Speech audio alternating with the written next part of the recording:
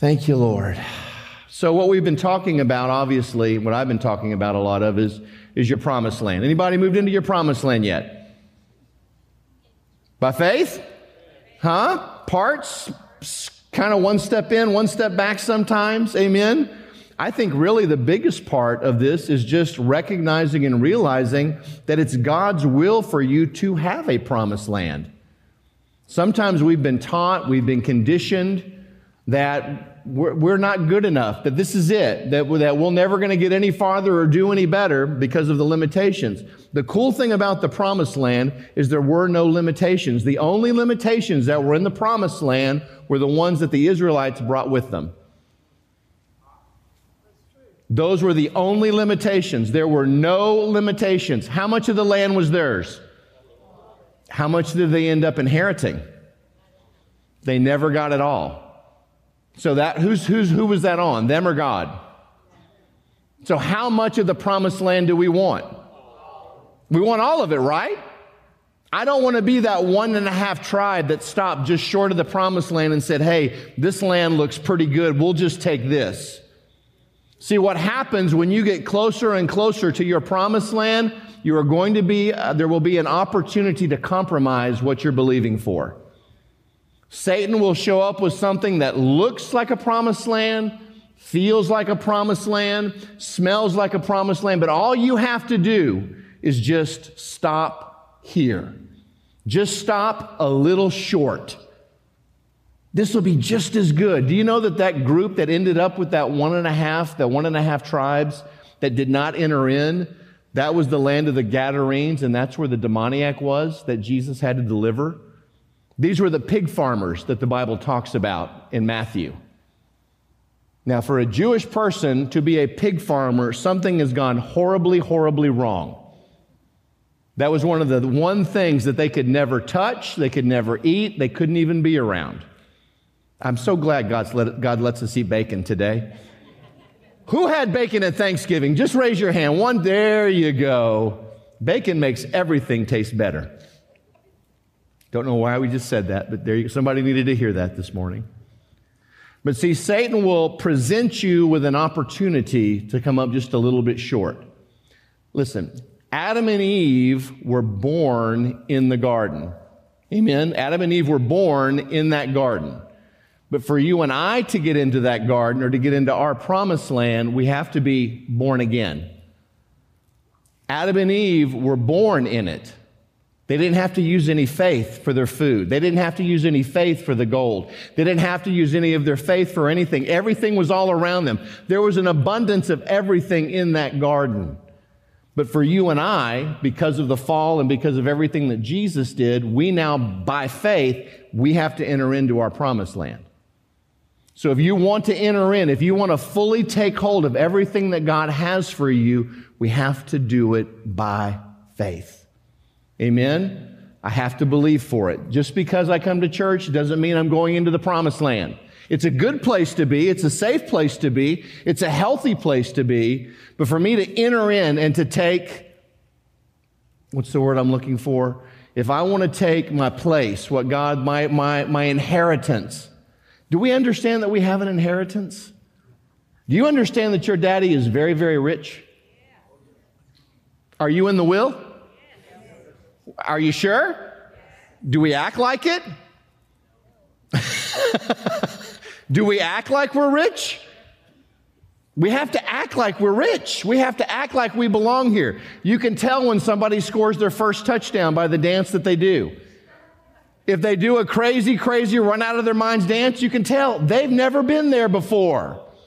But the guy that scores a touchdown every game, he just drops the ball down and walks back. He's used to being there. I think we need to get a little used to being there. Amen? We talk about the promised land, but by faith we have to act like we are in our promised land, that we are taking it by faith this morning. Say, I'm rich. That doesn't mean money. It's not money. Money's a part of it, but I'm rich because the Word of God dwells richly in me. And then if I have the Word of God dwelling richly in me, there's nothing that I can't do and there's nowhere I can't go. I would rather have God's favor than all the money in the world. All the money in the world can't heal your body. All the money in the world can't heal your marriage. All the money in the world can't bring your children back. But the favor of God, it will open doors that no man can ever shut. But you got to believe that you're worthy to have it. You got to believe that it's God's will for you to live this good life that Ephesians talks about. 1 John 5:14.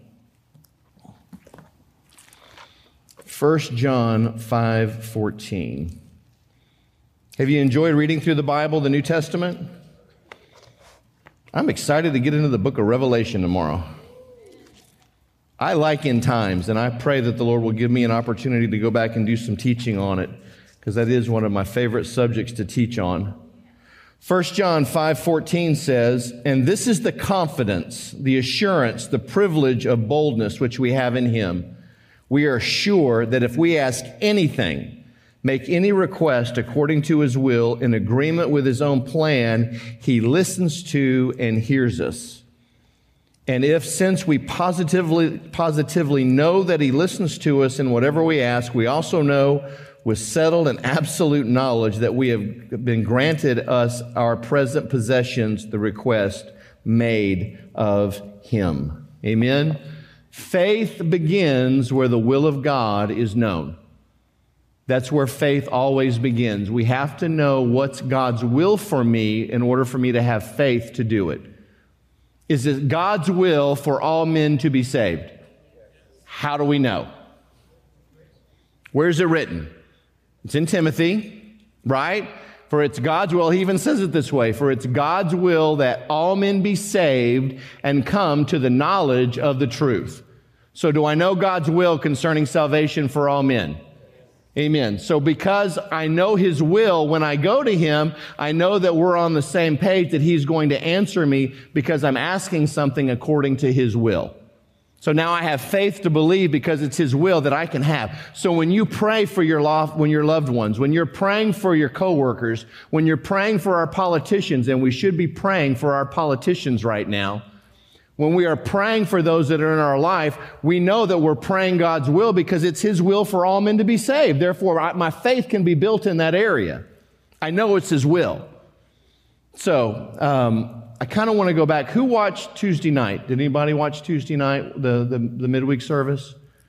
Somebody not named Pigeon watched the service? Okay. But I keep going back to this story of the centurion. Amen. And I've read it over and over and over. And it was in Matthew chapter 8. And I kind of just started in Matthew chapter 8, verse 1, and kind of went through the miracles that Jesus was doing. And he healed the leper. You know, the leper approached Jesus. Jesus had just come down off of a big mountain, had just preached to thousands and thousands. And as he's coming down, a leper meets him and the leper says, "If it be your will, Jesus, will you heal me?" And Jesus says, "I will," and He heals him.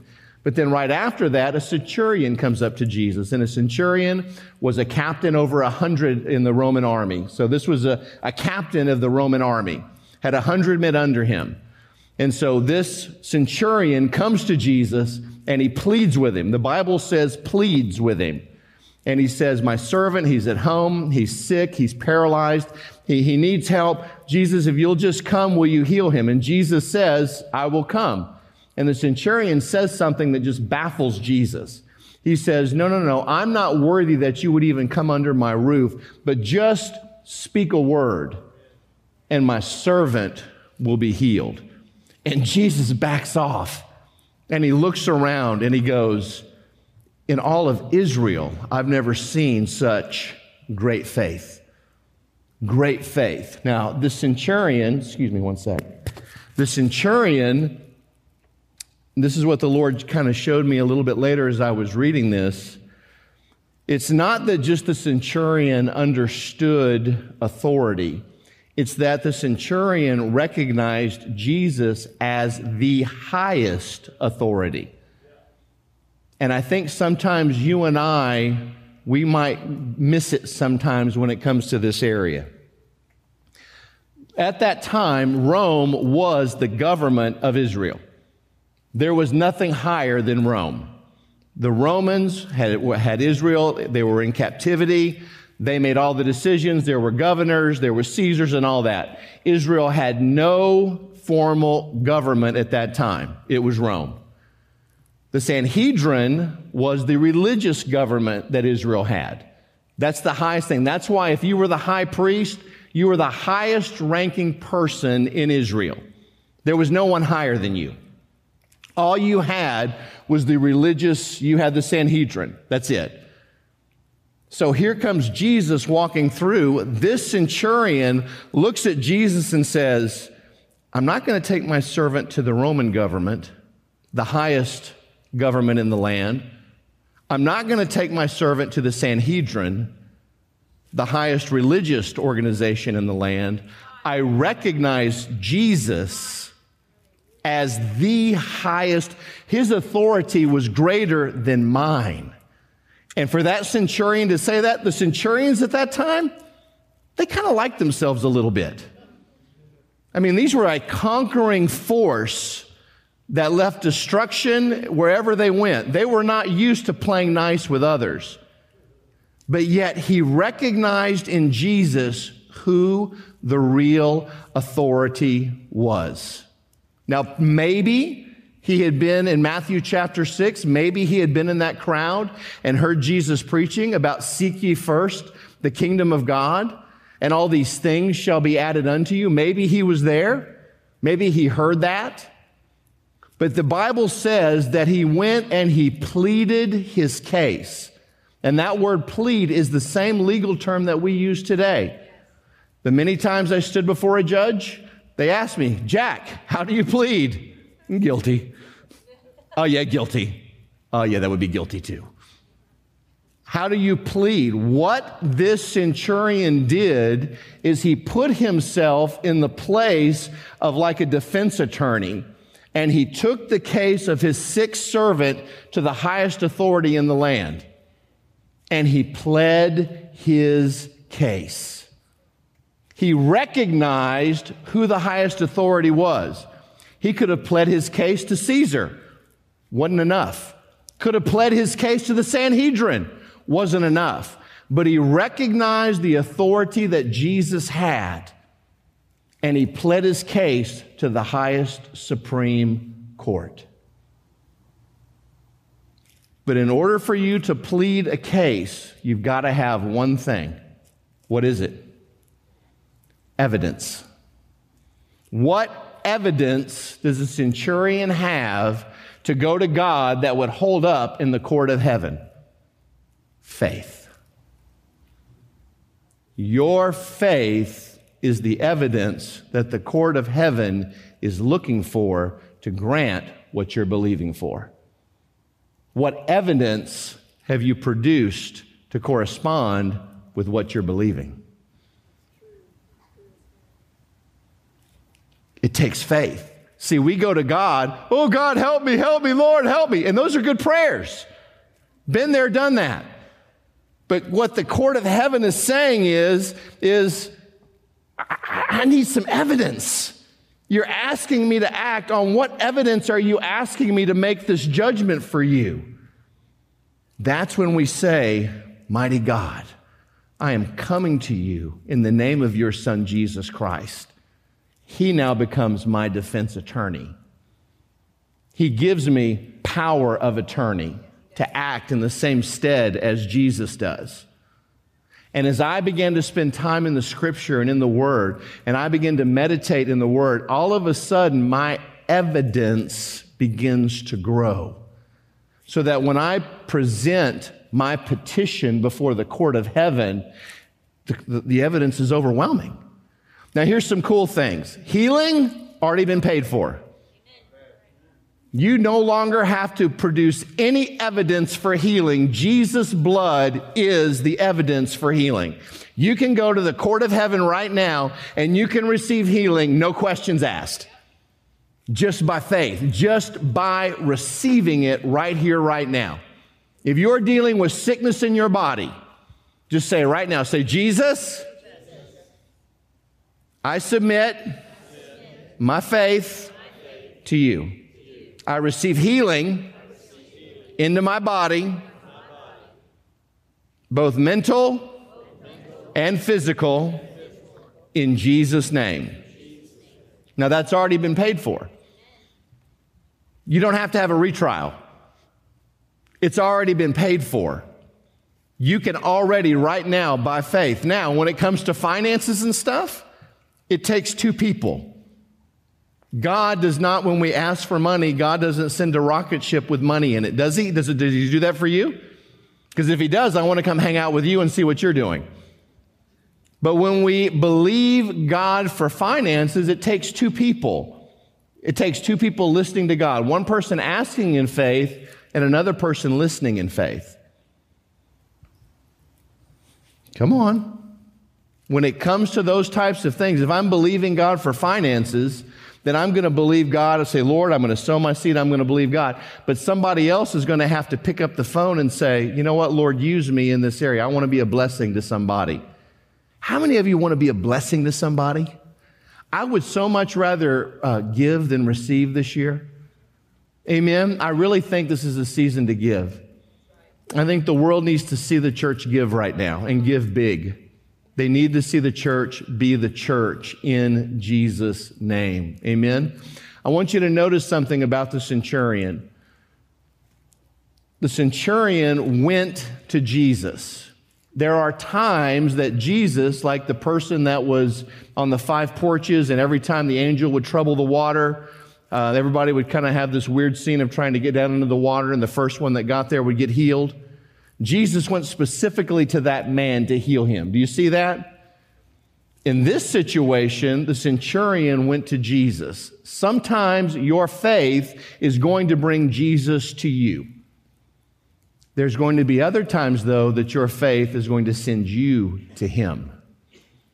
And sometimes we get those mixed up. We keep waiting for someone to come to us and do something, and Jesus is saying, no, you need to get up and you need to come to me in faith. You need to pursue what you're pursuing. It's not a matter of just sitting and waiting. Listen, faith is not just for those things that are out of my control. Like if I needed $1 million tomorrow, I would have to go to God for that. Some of you were like, well, you don't have that? I'm like, yeah, sure. Yeah, I do. I would have to go to the Lord immediately because getting that $1 million before tomorrow is completely and totally out of my control, right? I have to believe God for that. But what about the things that are in my control? Do I have to use my faith for those too? Absolutely. See, the just shall live by faith. Faith is not just using something that's outside of my realm or outside of my comfort zone. What God wants us to do is he wants us to live by faith every day. I want to get to that point every day where I'm hearing God's voice. I want to get to that point every day where I'm not just using my faith for the things that I can't get, but for those things that I do on a regular basis. Is God concerned about where your children go to school? Are we using our faith on that? Do we have control over that? Absolutely. We just think, well, we have no control over any of this. They're making us do this. That's not true. We have all the control because we have faith. Your faith can change the situation in any school your child is in right now in Jesus' name. But the problem is you're bringing your evidence to the wrong court. We're appealing to the school district. We're appealing to the teacher. We're appealing to the principal. We're not appealing it to the court that can change something, and that's God. What is our evidence? What court? Who do I feel like is the highest court that I get my supply from? It's God. Amen? Look at me. When all this turkey wears off and everybody's awake and you're driving home, you're going to get this and you're going to be really excited about it. Amen? You're going to be thrilled at what I just said. It's not the pumpkin pie that's sitting at home that you're going to finish off. It's this. It's that God is the highest court in the universe and that you have favor with this court. And if you will present his word as evidence, whatever it is that you're believing for, you can have. That's good. Because it's his will that you have it. How do I know it's his will? Because you have to go to the word and you have to find it. Quit waiting for everything to be done by somebody else. You've got to spend time building your case. I went to God and I prayed an entirely different way the other day for the things that I'm believing for. Completely different. I said, Father, I appeal to you as the highest court in the world. I appeal to you as my Father. And Lord, I am laying this evidence of what I'm believing for in front of you. And I listed off 5, 6, 8, 9, 10 scriptures. Said, Father, according to this, and according to this, and according to this. Now, Lord, and here's where that scripture comes back that I just read, 1 John 5:14. Now, this is the confidence that we have in him, that if we ask anything, say anything, according to his will, he hears us. Verse 15. And if we know that he hears us, whatever we ask, we know that we have what's the next word? Petition. That's another legal word. The petition that we have asked from him. I think we got to be more serious about our asking. I think we flippantly just throw things out there sometimes, and we don't do anything to produce any evidence of what we're really believing for. I will make you this statement, and I will back it up. I have received every single thing I have ever believed for. Every single thing I have ever believed for, I've gotten. But there's a whole lot of stuff that I just threw one line in the water to see if something bit, and if it didn't happen, I just moved on. If we will do the steps of faith, if we will take the time and spend time in his word and meditate in God's word and let his words fill our thoughts, your faith will grow. And you'll get to the point where you're not afraid to ask, where you're not ashamed to ask. We got a big God with deep pockets. He's not going to run out. He healed 2 people at the same time once. 2 people at once. He got a twofer. He didn't have to stop and go back and take a nap because he got 2. He healed 2 blind men at one time.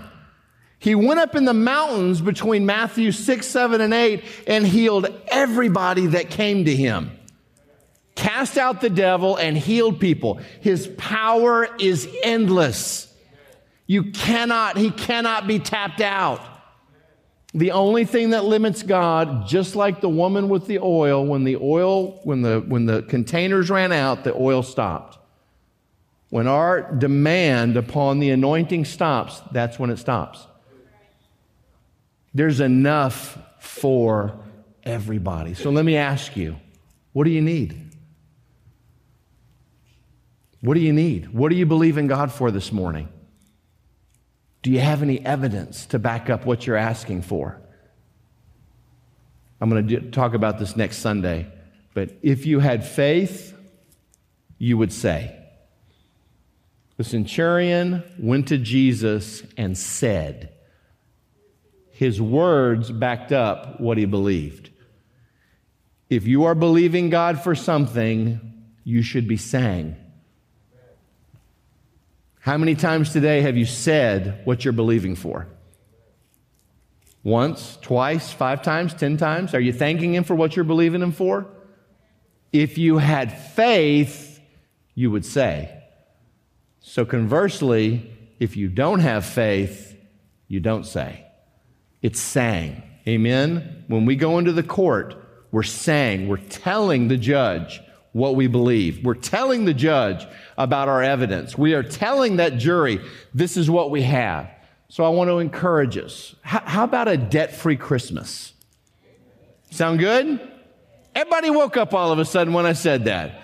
How would you like to get a Visa bill that says 0 because you didn't put any Christmas on it this year, or it's paid for in full in Jesus' name? This is how you do it. First, find somebody else and sow into their Christmas. It's all done by sowing and reaping. Find somebody. Say, we're believing God for our Christmas, so let me do this. Let me sow into yours. Because every seed produces after its own kind. Amen? Be a blessing to somebody else. But if I had faith, I would say, Appeal your case to the highest court in Jesus' name. Sound good? Amen. Let's stand up.